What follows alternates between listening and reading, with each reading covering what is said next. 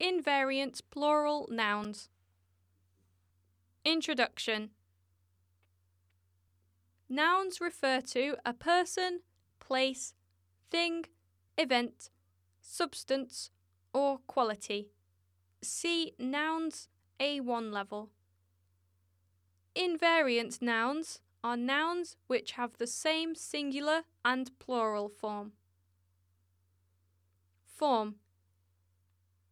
Invariant nouns don't follow the general plural formation rule.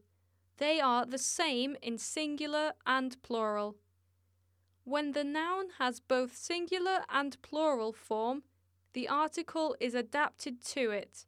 But if it has just a singular form, we don't add s to the end of the noun. The most commonly used invariant plural nouns are clothes, fireworks, glasses, goggles, jeans, outskirts, scissors, series, thanks, trousers. Adding a pair of before the noun makes these nouns singular because we start to refer to them as one single entity. Example. For the singular form of the invariant nouns, a pair of scissors is on the office desk. This advertisement is about a new series. Your old pair of goggles is used in the musical.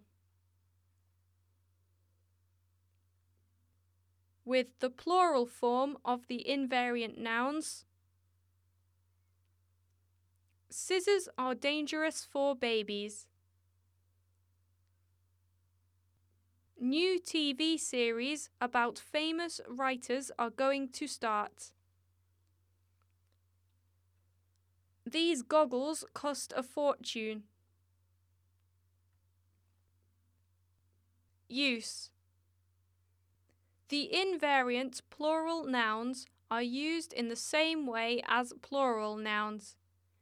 They are used to refer to some uncountable nouns or a single entity, something that is composed of more than one part, divided objects considered as one. Scissors, trousers, glasses, for example. By Books for Languages.